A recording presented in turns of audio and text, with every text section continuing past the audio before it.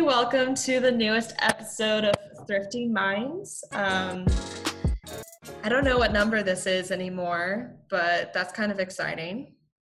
Honestly, I agree, but also too, maybe it's like 12. That sounds about right. Yeah. That kind of sounds like correct. But we missed you guys. Welcome back. Yeah, welcome to the podcast. Today is going to be a bit of a more somber episode, and it is going to be discussing Black Lives Matter, police brutality, and the overall violence that has been going on in this country. So I don't know if there necessarily needs to be a warning, but I do want to let people know that that is what we're talking about today. I know that we usually come at you guys with a lot of inspiration and excited talk about, you know, what the latest fashion stuff that's inspiring us in sustainable fashion. And we will be touching a bit on some of those related topics today, but we are going to be dialing it back to really dive into what's been going on, and also just trying to lift up certain people that we think, you know, need to be highlighted. So yeah, Dom, do you have anything to add to that? Yeah, I think I agree with you. I feel like this episode is a much needed episode to talk about. I mean, even though everyone has very strong feelings, we do need to acknowledge, because I'm a Black woman, okay? And I need to be able to feel free and express my truth as a Black woman, and the things that a lot of people of color have to overcome daily. So with that being said, the women that I'm going to personally discuss and really shine some light on has struck me in a particular way. I guess both of them are kind of similar as far as aesthetics of what they love, in which they both love the community, which that's something that I have true to my heart. And I want to shine light on one woman in particular. Her name is Shelly Frey. And in 2012, she was murdered by a police.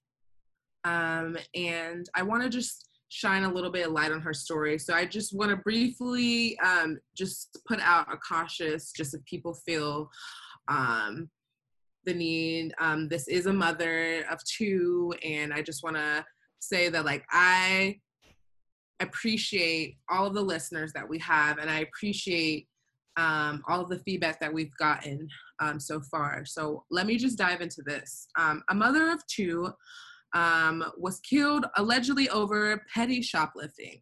Pretty much this is the headline of it, right? A 27-year-old mother of two was shot dead on December 6th, 2012, when shopping with her friends in Walmart in the store of Houston, Texas. So this kind of hits close to home for me as well, because it's in Texas and it's close to where we are.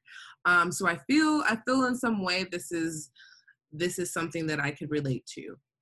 This happened after an off-duty sheriff deputy named Lewis Campbell approached Shelly and her friends, Tisha Andrews and Yolanda Craig, on the assumption of Shelly has shoplifted. It goes to explain that, you know, her and her friends were just leaving the store. Campbell pursued them as he escalated into their car, and to Shelly's car to be exact, and bum rushed his friends. As they tried to drive away, he drew his weapon. He shot twice into the vehicle, which struck her neck, which is Shelly, the mother of two. Actually, both of the bullets hit her because she was the one driving. So as she was trying to pretty much leave the scene because she had no reason to steal, I mean, it's even proven in the actual police statement that she actually bought everything that she went in the store for. And actually, Walmart has the video of this woman being shot in the parking lot. Oh my gosh. Of Houston, Texas, Walmart's parking lot. This woman did not survive the 2 gunshots, 2 in the neck, by the way, 2 in the neck. So she died on site, which also made the car crash. So the car actually hit another car, which also had other people in it, a mother of 4. And I mean, it's so sickening to me to actually read this and how, like, thinking about now and how things are continuously still happening and so bluntly happening, right? You know, and so her family pretty much took this to court.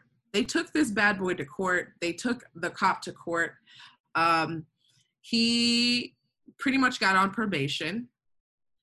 on probation with no pay for about a year. And that wasn't enough for the family, which it really isn't. Her family's based from the New Orleans area. They came from New Orleans due to Katrina. So her whole family had all relocated to Houston. And so Shelly was a single mother of 2 trying to get her life back together. You know, she was in school to be a nurse. You know, her mother, her father and her mother helped her with the kids. Even her friends had nothing bad to say about her besides, you know, that this situation was tragic. I mean, and no one recognized that the cop was off duty. They just recognized that at the end of the day, he was a cop. And so I think that was the bigger issue in the lawsuit. So they also threw a wrongful lawsuit at Walmart for not trying to de-escalate the situation as far as her shoplifting.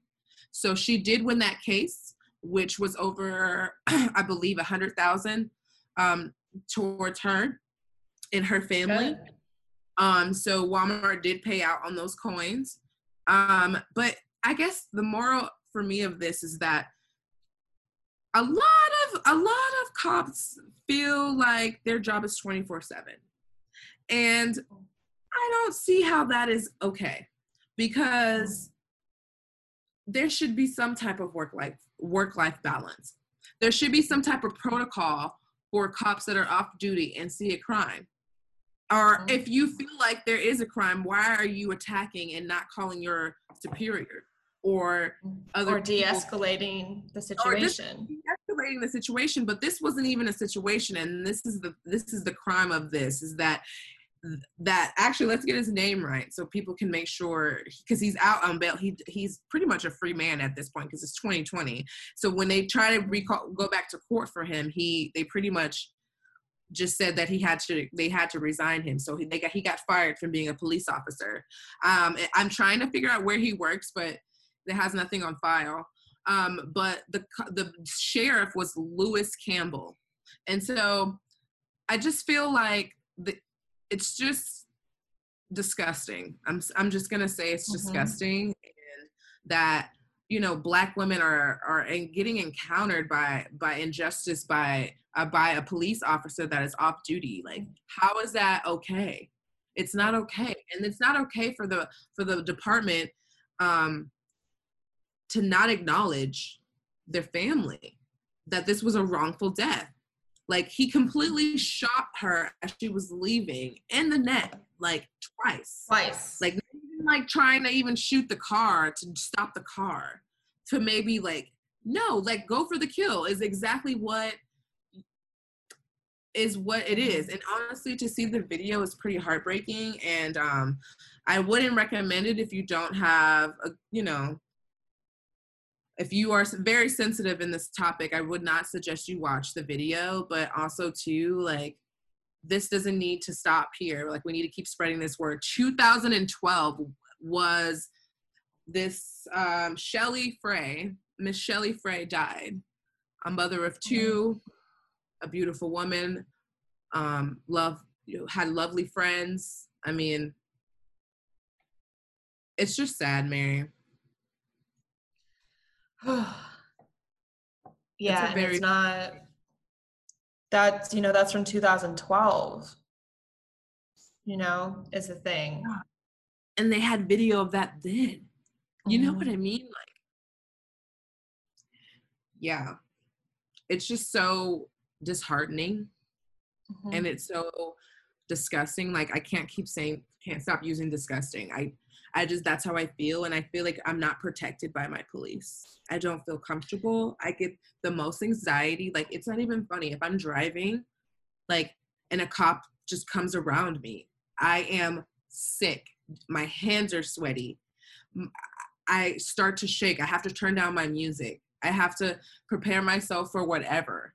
I mean, that is a different type of feeling. I mean, that anxiety is unknown. And honestly, I shouldn't drive if I feel that, that energy. And when I do feel that energy, I try to get it out of the way, because it affects me. It really, really affects me. And I can just only imagine, that's only feeling high on the road, but can I, imagine someone accusing me for something I didn't do, even if I had my receipt, and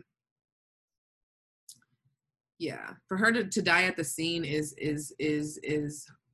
ridiculous. For the cop to say that she put force on him is ridiculous. That and even the fact that they had the witnesses there, that's what's another thing, is that the friends are also witnesses of this, and literally testifying for their friend, and it doesn't mean anything in the law enforcement. It doesn't mean anything. Right. Because so often what you hear is just like they were the aggressor in the situation.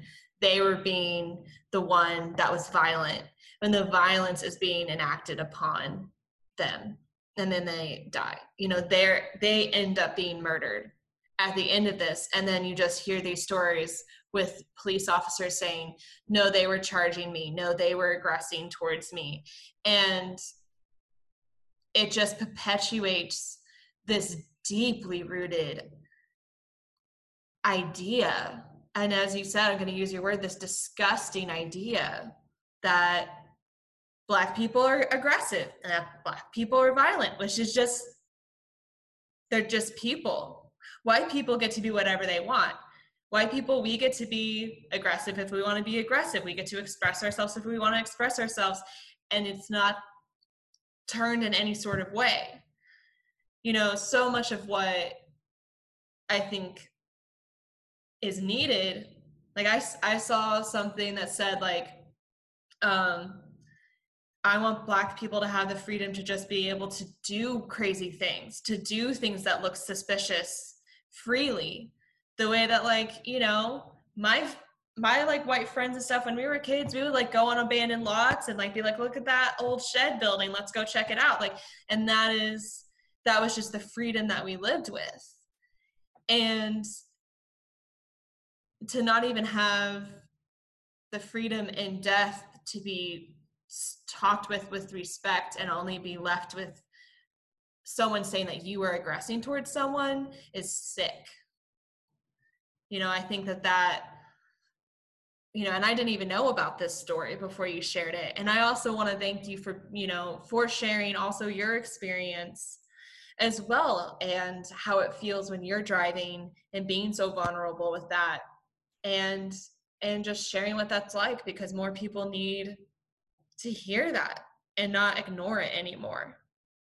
And that's my takeaway, Yeah, I agree with that. And thank you for sharing that, because I honestly feel that at the end of the day, wrong is wrong, and at the end of the day, justice should be served to every individual the fairest way. If I kill somebody, I'm going to jail. At the end of the day, it doesn't matter if you're a cop, you need to do good at your job. Your job is to not kill everybody on site. Your job is to protect. Your job is to fill that void, to understand, like, and on top of this, like, this Sheriff Campbell did it in front of other people's children, other people's families, shot this Black, beautiful woman in front of everybody in the parking lot. And to think that, still to this day, there's no real justice on that, it's pitiful. And it shows in the US. It really shows that It's horrible. And even in Texas, we need to do better. I think that we need to push on, the bigger cities need to push on Texas a little bit more, because we have that voice. I mean, think Mm-hmm. about it. Houston is a huge city of diversity. I mean, if we're going to talk about real diversity, Houston is that. I'm talking about Right. multiple places to eat, multiple races, ethnicities, like genders. Like at this point, like Houston is that hub for us. And Mm-hmm. for it to be still having these issues in 2012, I mean, I can keep going. Maybe I haven't found Houston, but I can look up all of Houston's issues. But still, that justice wasn't served. And I don't think that, people know the power that we really have in our voices and us saying this is not okay. If we have children out here not going to school and protesting instead because they don't even feel safe there, who are we not to be out here speaking our truth? Absolutely, Dom. Thank you so much for saying that. And you're so right. And I think that you're doing that. You're putting words to power. You're taking, your platform and using it. And I think that is, as you said, like one of the most crucial things to be doing right now, and the ways that we can help each other do that. And I think, um, what I want to share today is, you know, I think obviously all the people that we are hearing about deserve the space, that they have on social media and in the news. That I wanted to share about someone that I hadn't heard about in the news, and they were murdered by a police officer on May 27th, so not even a month ago, or not even 2 months ago, I mean. And their name was Tony McDade, and they're a Black trans man from Florida. And so they were from Tallahassee. And I just really want to take a step back and just talk about what I saw on HRC. Their website has a complete list of the members of the trans community that we've lost to violence this year. And what they had to say about Tony is that Tony's nickname was Tony the Tiger. And just the outpouring of love that people had for Tony. Some of the things that they were saying was, Tony had such a big heart, just your energy would lift my spirits, one of his friends said. And then another one said, the bond that we all held, from the feds to the free, some people will never understand, but when you are tired, you're tired. And I can only thank God for letting us hear your voice one last time and you saying you love us. And that's from the last recording that they heard of Tony before he was killed by a police officer. And I think one of the worst things that I read about this situation, and this happens, I think, basically every time that a trans member of our community is murdered, is that they use the wrong gender when they're talking about any of these individuals in media. And a lot of the time they use their dead name. And this is just a whole process of erasing complete identities time after time after time. And that is what we're dealing with, is right now with social media and with people actually using their voices, it's saying, no, you're not allowed to misgender this person. You're not allowed to erase their identity. And how dare you use their dead name? You have no right to do that. Going back to what you said, where wrong is wrong. I mean, how dare you? How dare you if you're going to do that? Honestly, absolutely, Mary, how dare you? It's like the bottom of the sea, like scum of the scum. Like how low can you go? Like how low can you go? And wow, this story is it's hitting me, because I feel like when people really care for someone and the community reaches out, that speaks volumes on that individual. It really does. It speaks so much value. And I mean, just to kind of put it in perspective, in 2019, we had approximately 26 transgender or gender non-conforming people fatally shot or killed by other violent means. So again, it's just like this other, it's just this other statistic that's just telling you about the violence that people feel towards, I don't even know, towards other people. And, Honestly, you know, go ahead. it's honestly fear, Mary. Sorry to jump in, but it's the fear of the lack of knowledge. Like I mentioned before on one of our episodes, is that, you know, when you don't know something, you fear and you just go off of evil, or you just go off something negative, like, oh, I don't know how to do this, so I'm not going to do it. I'm going to forget it. It's horrible. It's awful. Or you have such a resistance to wanting to know and learn and open yourself up. There's such a resistance to open up and be like, you are equal. We are all equal. Like, why do you feel the fear of it not being equal? You can't, what is it? What is it? You know? And it's so nerve wracking. It's like, you want to look at people and just shake them and be like, can't look at this. Like, I eat, you eat. Like, you know what I mean? Like, I just don't understand why white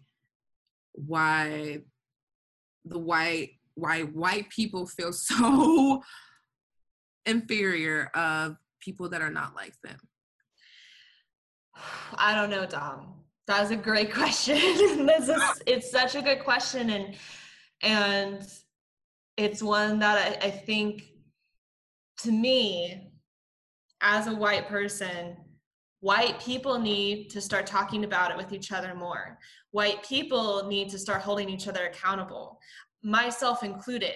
I need to surround myself with people that are going to, while we're on the subject, make sure that I'm using the correct pronouns, make sure that I'm using the correct respectful ways to talk about other people and to treat people with dignity. And in no way do I need to react like that threatens me. And, you know, I'll be totally honest with you, there's times where people have corrected me on like how I've pronounced a name, or how I, you know, if I have accidentally misgendered someone. And it does feel like my initial reaction sometimes is just like, oh, I fucked up and now I am like annoyed and embarrassed. But no. Like, it is just about learning, and it is about doing better, and it is about helping that other person, you know, and making them feel safe and feel appreciated. And that is not that complicated. It doesn't need to be, you know, like, it is not that hard. It is not that hard, and it doesn't need to be, people don't need to act like it is so complicated. You know, it's not. Because again, that's so othering. To act like it's just this big deal, like it's just this really complicated thing. I can't imagine what that would feel like. I can't imagine. And, you know, like you spoke about too, it's just people not wanting to learn and talk to each other about it. Like, talk to your white friend about it. Talk to your white mother or your cousin or your grandmother. You know, have these uncomfortable conversations, and don't give up. Don't give up on having that. Don't give up, because you love them. You do. And vote people out too. You know, I think, you know, it's hard to, I think, focus on just the individuals, because it's also so much about creating systemic change. It's about changing the very fabric of the system that's in place. I mean, we talked about this in our episode on about cotton on cotton. The very fabric of our money is cotton. The very thing that we make money on is directly tied to the biggest product during slave times. Like, that is it. That is in our country still. That is still within our... You can't separate it at all. You can't. It is a fabric of its own. And so, you know, I know, Dom, you have more to share with us today. So I want you to keep going. Share with us what else you have today. Yeah. So I also want to share light on a beautiful trans woman, and And I think there is no justice for this behavior. I think that it's so, you know,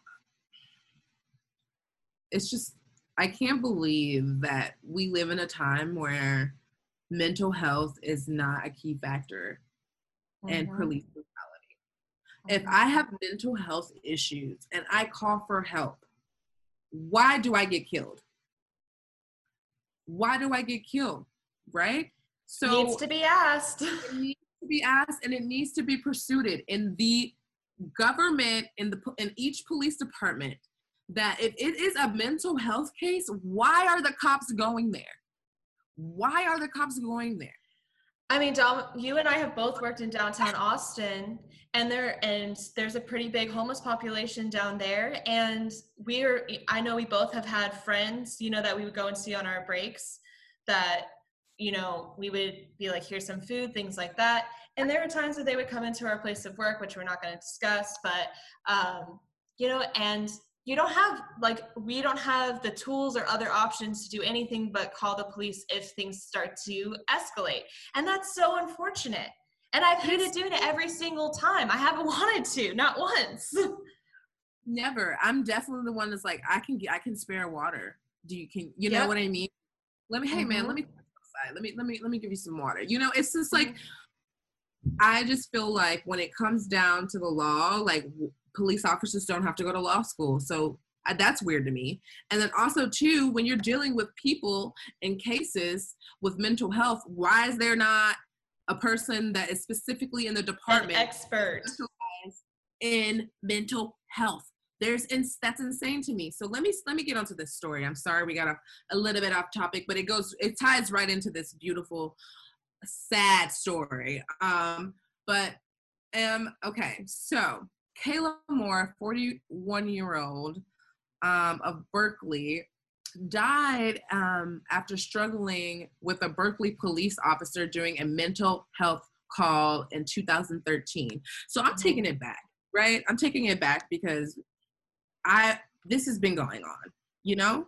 But, you know, I want to speak truth on, and I want us to continue this conversation, okay? So this beautiful trans woman, more than 5 years after being diagnosed with schizophrenia, this transgendered woman died in the police custody after a mental health call. A federal judge had tossed out her lawsuit after the family filed for wrongful death. Another case thrown out, which is like, why do you even throw out cases? Like, I don't even get that. Like, can't you just give it to a person? Like, if I can't get it at A, can't B try it? Can C try it? Can D try it? Like, well, how do you just throw out cases and then there's no more? Also, it's a digital realm now. Y'all need to transfer. If you're still using paper files, I don't know if that's what the problem is, but if you're still on like an old government thing, you're using paper files, make it digital. If you're going to make excuses like, oh, we need more room, that's garbage. Continue, Dom. Yes. So, the family of Kayla Moore allegedly filed the lawsuit in 2014, even though she died in February 12th of 2013.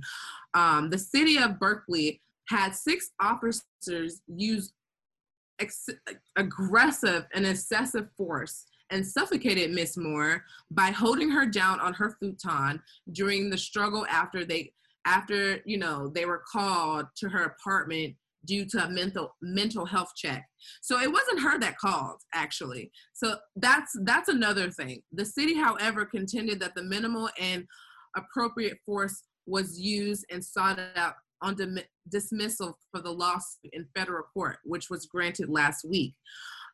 In this ruling, the U.S. District Judge Charles Beyer agreed with the city and ruled Moore's father, Arthur, which also stated that did not provide enough evidence that her daughter was discriminated.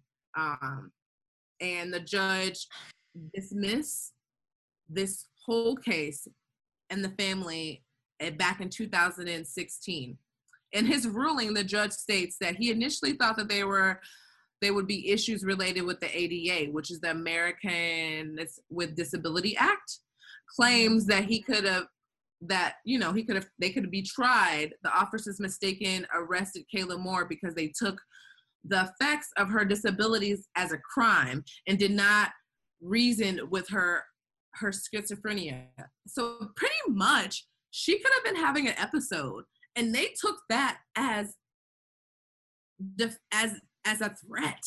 The family had allegedly followed another lawsuit against the same department, screaming and wanting more investigation and more evidence on this claim. Like, how do you just throw this out when she completely had an episode and 6 cops had to restrain her, which suffocated her? It's like, how is this okay? And so I guess in conclusion, I mean, her family still is trying to fight this. There is a Justice for Kayla Moore coalition in her hometown where we can all be able to continuously to promote and send and donate to this organization that helps trans women in the community fight against the federal law when they throw away cases.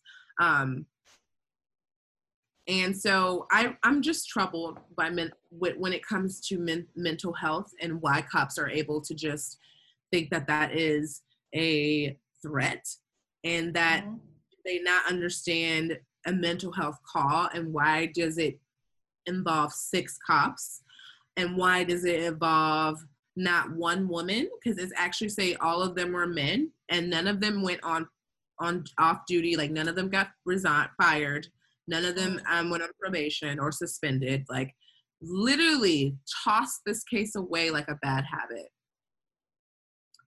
I'm just so infuriated at this point. Like, this is like the worst way to acknowledge someone's death, is to just, as they say, the throwaway case is what they call her case. It's the throwaway case, because they felt like, I just don't see how someone can just die when they didn't even call for help, but someone else did, which was the neighbor. And I'm just like, does the neighbor not know that she had schizophrenia? Like, how do you not know? Like, and on top of that, like, isn't there someone that you should be able to call for her on her behalf? Like, how do you just end up calling the cops? Like, I don't know. I just feel like there's a lot of gray area in this, and I just don't feel like the judge wanted to pursue it or push the case. Right, because again, it's just this, like, there is such an extreme reaction. As you're saying, there needs to be more steps put in place before it ever could even get close to that being the end result.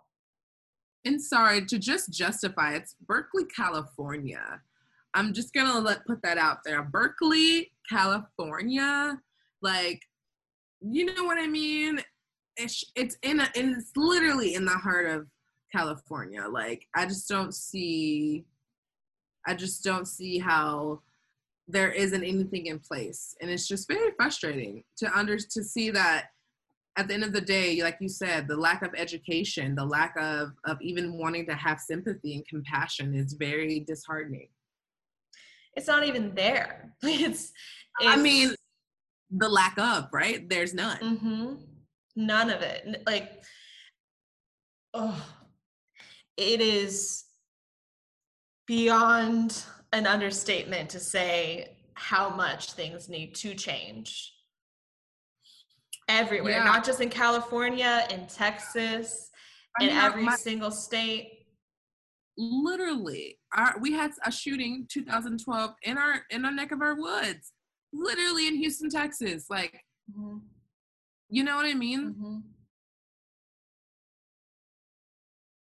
Oh, because we want this change, right? We really, really are pushing for this change. And we need people to understand that, like, this is not even for you at this point. You know what I mean? Like, it's not even for you at this point. Like, it's for someone else. And if you can't step outside yourself and worry about someone else's, that's weird.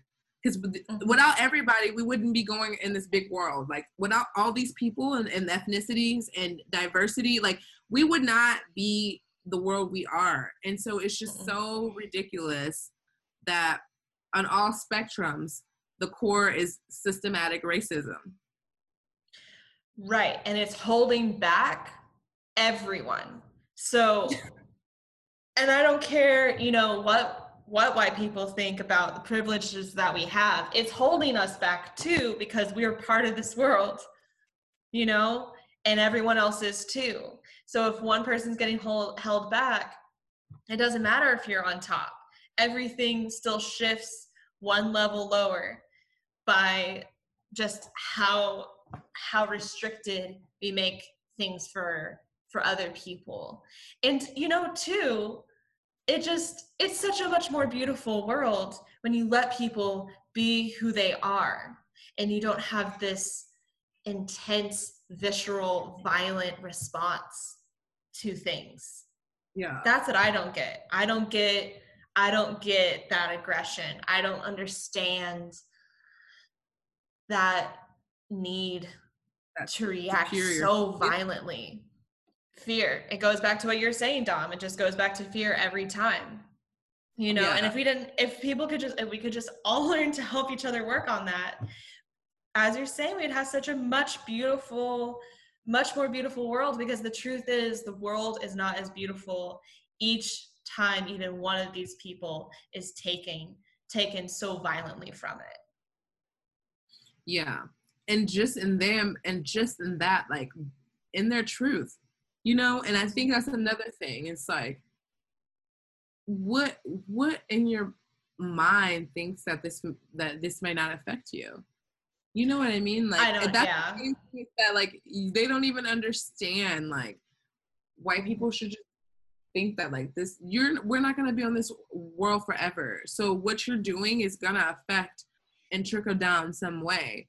So at the end of the day, as you're still trying to be white and live in that privilege, there's thousands and millions of other people trying to divert that and try to teach people that, hey, this is not okay. So that for the future, it's not even going to be existing, because we've pushed it to so many people and instilled it in so many energies that like it's going to have to see its way out eventually.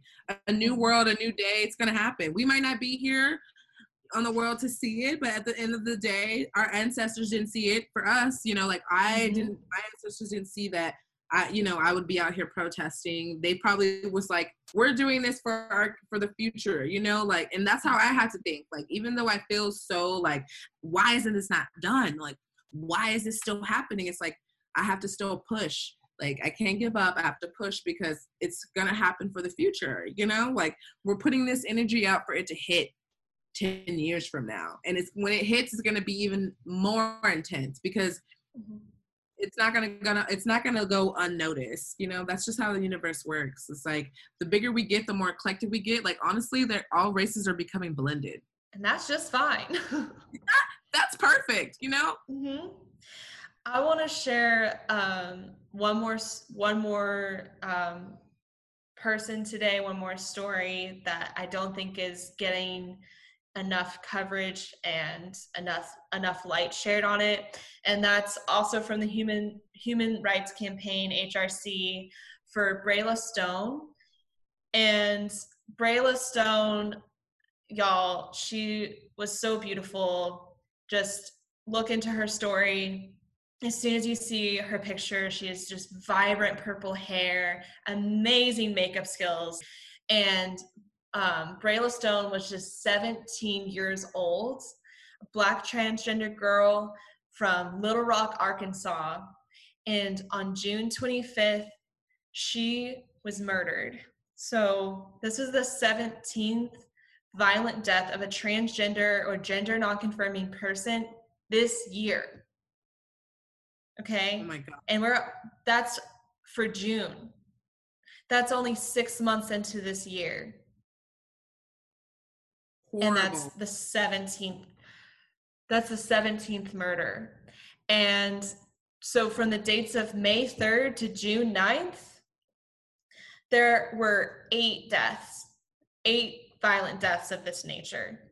So I don't want to get into too much of the details of her death. I just want to talk about how they celebrated her memory. And so the Center for Artistic Revolution hosted a vigil for Stone on June 29th. And they said they wanted the mourners within the community to wear her favorite colors, which are red and purple. And they said, we are holding a candlelit vigil to honor Brayla Stone's memory. Brayla was someone who always held space for others to be themselves and to express their identities. Despite the fact that these institutions don't support Brayla, it is important that we uplift her memory and dedicate ourselves to seeking justice for her. She was 17 years old and her life was taken far too soon. We must put a stop to the violence against Black trans women. We don't want another Black trans woman death to go unnoticed.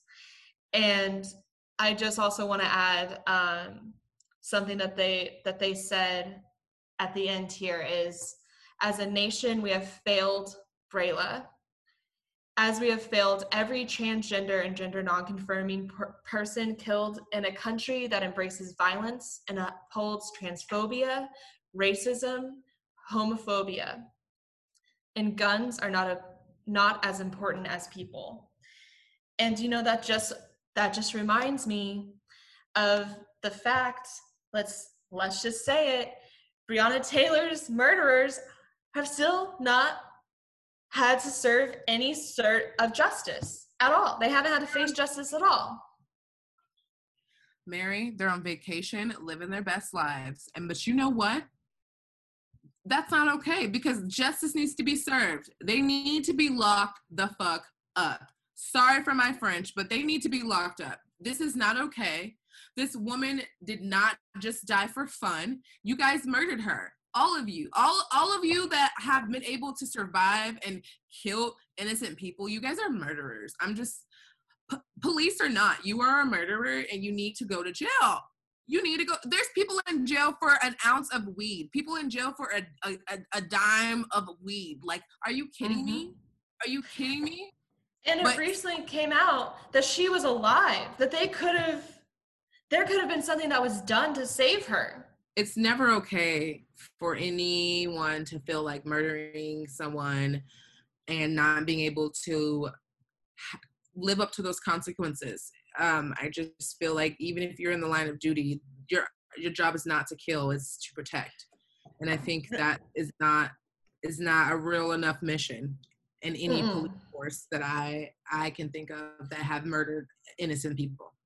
Right, because if you're a doctor, you have to take a Hippocratic oath not to cause harm, right? So as a police officer, what oaths are you promising and which ones are you violating?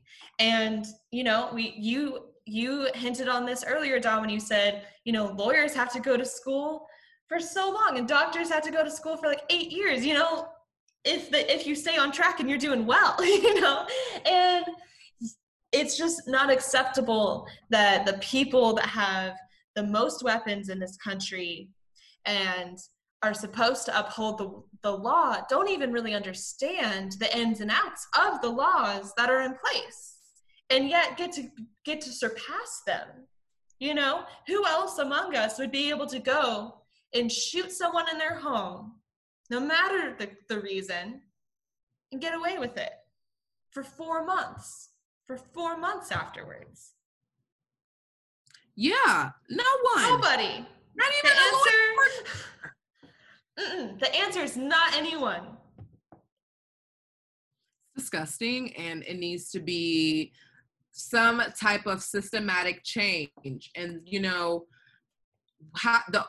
it goes back to voting. It does go back to voting, but I also have my fear in voting, as I have my fear in our government. Right. And so it's even hard for me to say with a straight face and believe it, because I know that voting is important. I know the significance of voting, but do I feel deeply in my spirit that voting is going to change systematic racism? No, because what's going to change systematic racism is putting law into place, like Mm-hmm.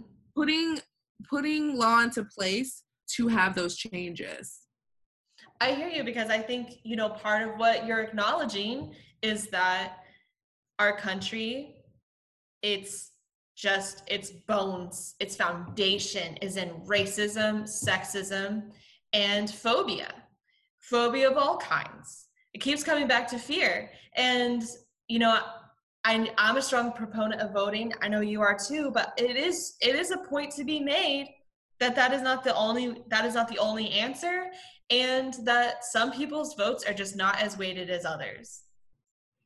I agree with that. Because to me, the truth is, if you're a certain type of voter, you know everyone that's on the ballot, right? You know the ones that are going to uphold your racist mindset. You know the people that are going to uphold your homophobia. You know the people that are going to be against equality, and you vote for them, and you vote for them every single time.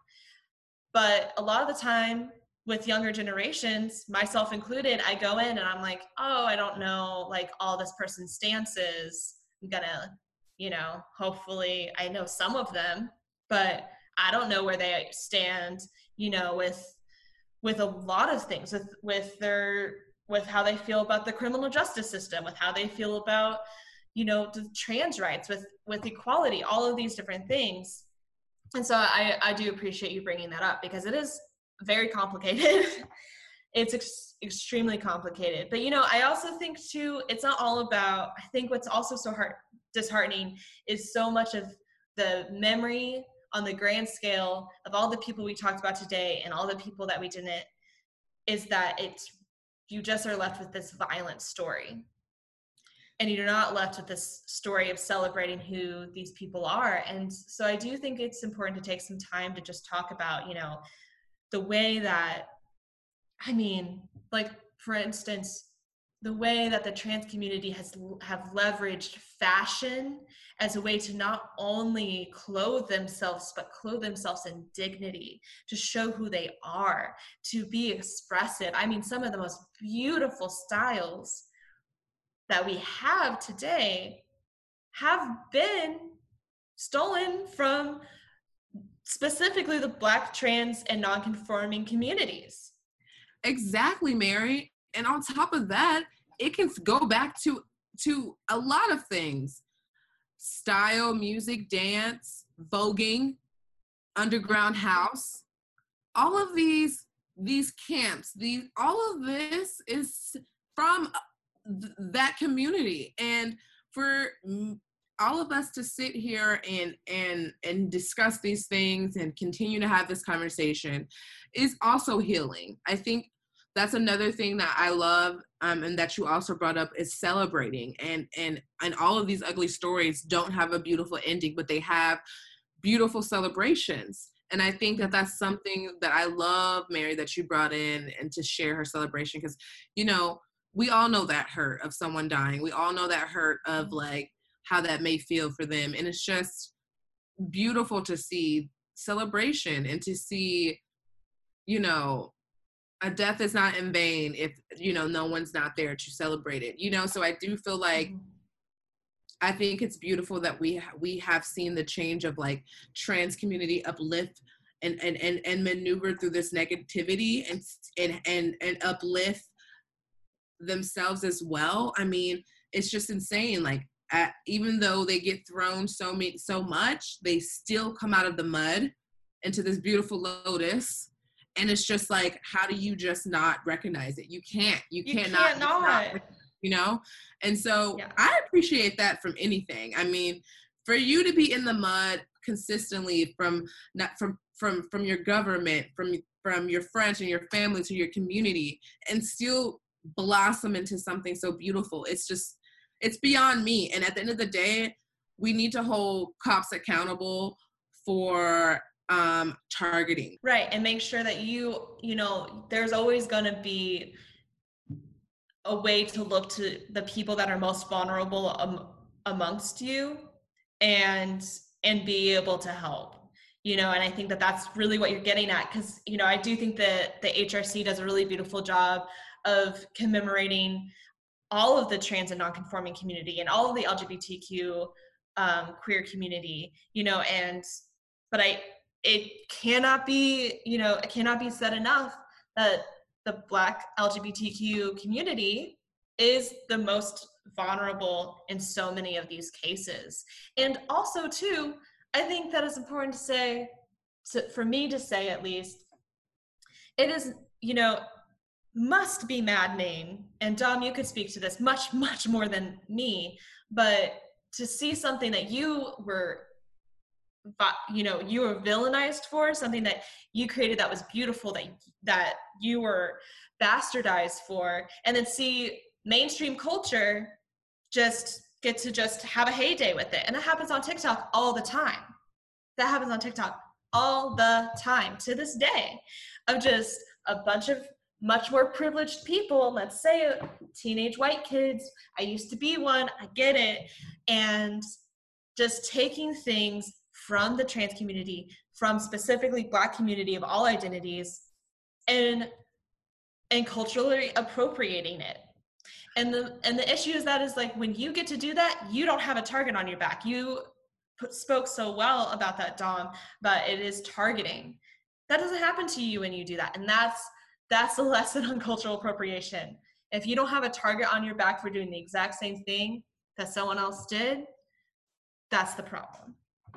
You know what's so good though? It's call out season, honey. It's call out season. You know what I'm saying? At the end of the day, we're going to call out your injustice. We're going to call out your racist slurs, and we're going to keep talking about it. You think that, you know, like TikTok's been called out for it several times. And, you know, at the end of the day, like, it's going to come to a point where it's like, no one's going to want to support TikTok because they don't even feel freely of getting the right recognition that they deserve. You know, and at the end of the day, it's like, we need to continue to call out these corporations, these people, these organizations, these nonprofits that are blatantly using people of color to benefit and lever themselves. And let's not get this fake stuff where it's like, just because you put Black Lives Matter in your bio, put the little pic, if you have not subconsciously thought about what you are in society as a white woman, white man, and really dissect that and be like, can I really be better today and tomorrow to my fellow people of color? Like, if you haven't really sat down and thought about that, you do not care. You posting it just as a social media fad trend, it's not okay. We are going to continue to call those out as well. It's call out season, Mary. We're going to call it out, we're going to call it out, and we're going to call it out. And it's not going to slow down anytime soon. No. And now that we're back on the ball, honey, look, we can talk about it every episode. It's going to call out the call out minute. We're going to call it out. We're going to call out people that we should not be. You guys are wrong. Corporations are wrong. Organizations that are wrong. I mean, I literally just followed a Instagram called Welp_512, and it calls out corporations of racism and disappropriation, and I am now not supporting Milk and Honey. You really need to check out what they've been doing in Texas, how they've been treating it. So I also want to put that in our description because it's important that you guys know that Welp_512 is calling everybody out, and it's just beautiful to see, especially in our city. I was about to say, I was like, we need to put that in the descriptor box too, because that is such a big part of the conversation. And we've talked about that. I think that came up in one of our very earliest episodes with the Treasure City Thrift. You know, thrifting is another way that white dominant culture has come in and stolen something. Again, you know, that is a way to express and to talk about these things. And then we have these local businesses. I don't know what Milk and Honey's deal is, but we have these, you know, local businesses that come in and profit much more off of that. And so I think when you're having businesses that, as you said, Dom, are using this to save face and then moving on with their regular lives, and if you're a business that's thinking it's, you know, maybe even subconsciously like, oh, well, now I can't profit as much because of the Black Lives Matter movement. It's like, hello, Yeah. Um, You're okay. You should have prioritizing, you should prioritize Black businesses before now. It shouldn't have taken this time for you to get to this point. It shouldn't have taken this movement and this moment for you to wake up a little bit. And if you just want to go back to sleep, that's fine. You're going to fall asleep and stay asleep while the rest of the world stays awake and moves on without you. exactly. And at the end of the day, we don't have tolerance to continue to teach hate. That's the thing I don't appreciate. Is that, like, don't continue to teach younger kids to hate certain races, where at the end of the day, when you're going to be dead and gone, and they're going to have to deal with things of all races, because it's not going to just be one race in the future. And I'm just saying, like, it's even proven, scientifically proven, you know what I mean, over decades of time, that one race is really going to be a blend. And at the end of the day, you're fighting and you're doing all this injusticeness for what? For what? And, I have to say, studying sociology, your idea of what you think white gives you is made up. There's so many ties that we have of whiteness corresponding to class, corresponding to wealth, corresponding to even success. And those are all lies. And we need we need to knock them down one by one, because it is a slippery slope. It is a slippery slope, and we've been sliding down a cliff. So we're not even sliding, we're falling, free falling down a cliff of, this snowball effect. And then, I think it's so beautiful to get, I think just to see the inspiration, you, Dom, very, very much included in this, of people just being able to speak their truths. And you know what? Let's not act like that is new, because that is also another very frustrating part of this conversation, is that it's like, this is not a new conversation. This is not a new conversation. This conversation has been going on for so long, and people just didn't want to listen. And don't even care to continue to listen. That's where I'm at. They don't want to continue to teach it. They just want to say their things and move on. But on some, like, fun, cool facts, I want to bring Andrea in, because I know we think it's a little fiery, which is fine. We need a little fire. Let the sun creep back in. Let the sun creep back in a little. There's some sunlight. Okay. So I know, like, during this whole COVID situation, people haven't been having to stay at home, and just having to be not out and about and worrying our climate. So I just want to share a couple of wonderful good facts on how the climate is doing during COVID, and how it's improving. So actually, 11% of, like, emission waste, it's gone down 11% since COVID. So Woo! That is all of those airports, honey, all of them jets flying, it's gone down 11%. So in all retrospect, when it comes to global warming and all of that, emission is one of the top 3 main reasons why the world is just getting cracked open, because of all the gases that just flow up into our universe, and it can't really be truly released. So it pushes back and cracks our core system, which allows the world to just burn up, right? So this is really helping our greenhouse gas emission, y'all. It's really helping our climate by alleviating all of this gas. So staying at home is helping. If you're staying at home, thank you. If you're essential, thank you.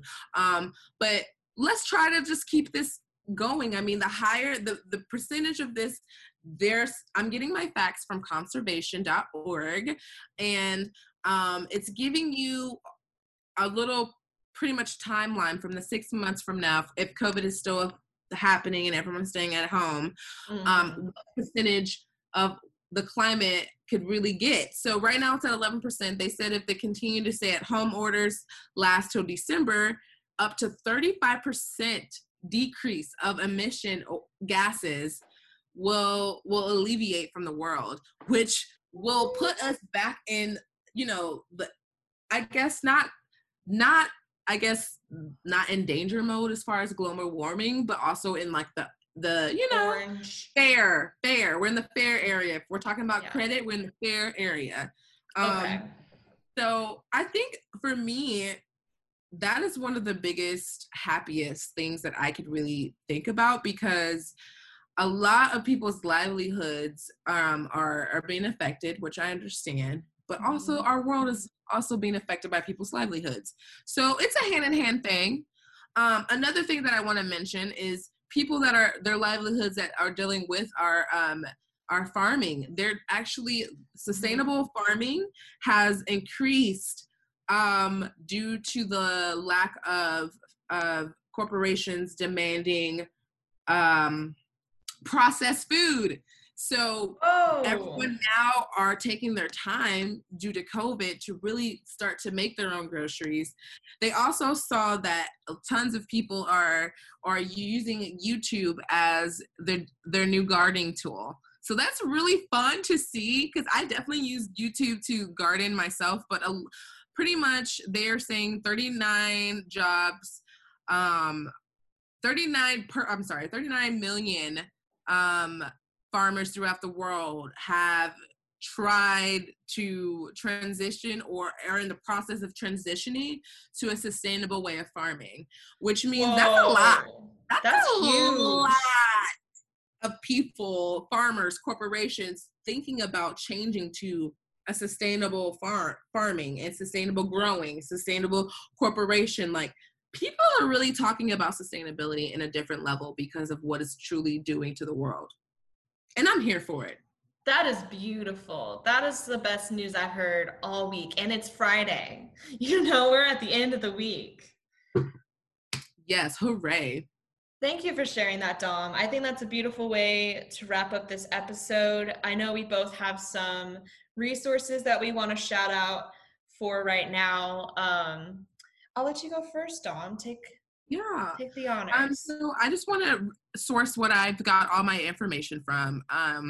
We Please. will be putting this in the description box, but just to give you guys just the little fun facts about the climate, conservation.org, some of the cases that we talked about for me, I'm not going to forget them. Let's say their name: Kayla Moore, 2013, wrongfully death, and Shelly Frey, 2012, wrongful death.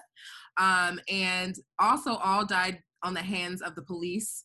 And so I do have their links, will be dropped in the bio in our description box. But just want to give a major shout out to Thrifted Feels and Thrifting Minds podcast, because we are pushing the envelope on all levels, and we want to continue to do that. And I just want to shout out always my co-host Mary, and all of our listeners. We really appreciate you guys. We thank you guys for being patient with us. I mean, thank you guys for still wanting to listen to us, even if we don't have the same episodes up. We've still been getting listens. We appreciate all of the new people that are listening to us and getting inspired by our conversations.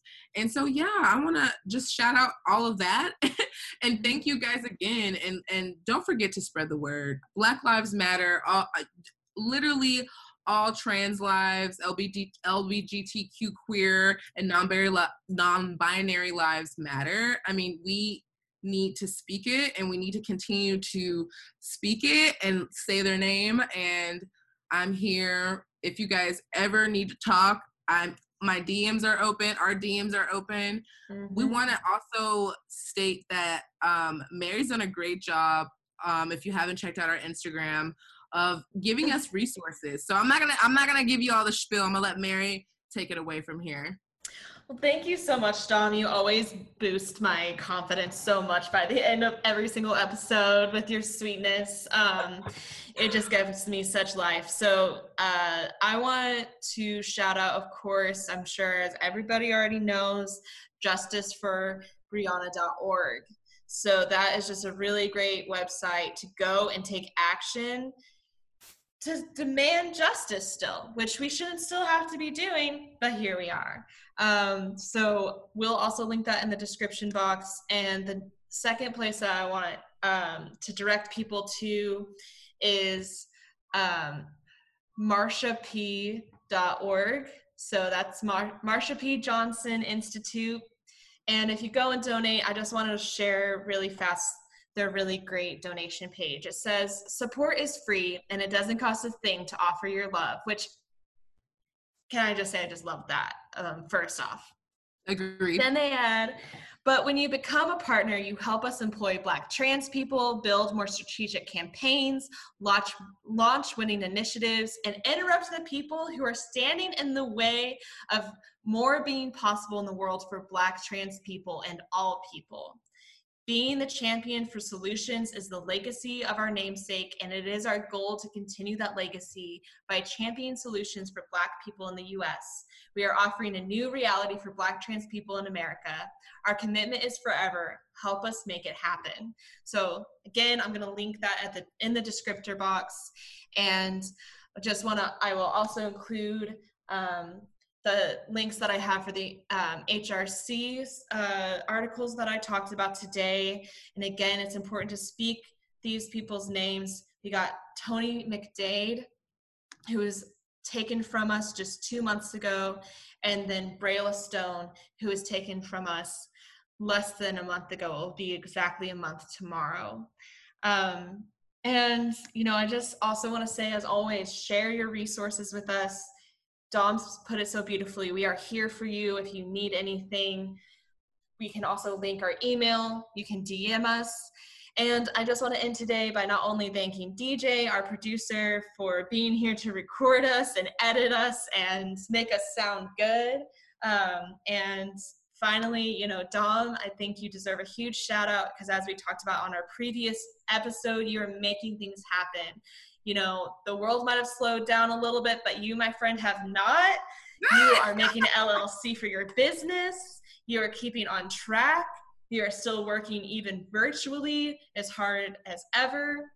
And you inspire me every day with that. And just being able to come and do this with you every single time is such an honor and such a treat, that I get to be a co-host with someone that is always putting their community and sustainability at the forefront of their brand, the forefront of their vision, and the forefront of their life. And I think that you're just such an inspiration for that. And so I'm just so proud of you. So that's the end. We're going to wrap up, this episode with some of that positivity. And also thank you for sharing those facts at the end. I know everybody also needed to hear those. We all need a little bit of something to uplift us at the end of the day. But I think that makes it to the end of our episode. And yes, guys, we want to thank everyone for listening, and we can't wait to see what happens next and hear from you guys soon. And you'll be hearing from us for sure. Bye. Bye. Thank you for listening to this episode of Thrifting Minds. Our podcast is produced and edited by DJ Lucas. Our theme song is by Stefan Osei, and we cannot wait to bring you more inspo for thrifting and fashion on the next episode. Stay tuned.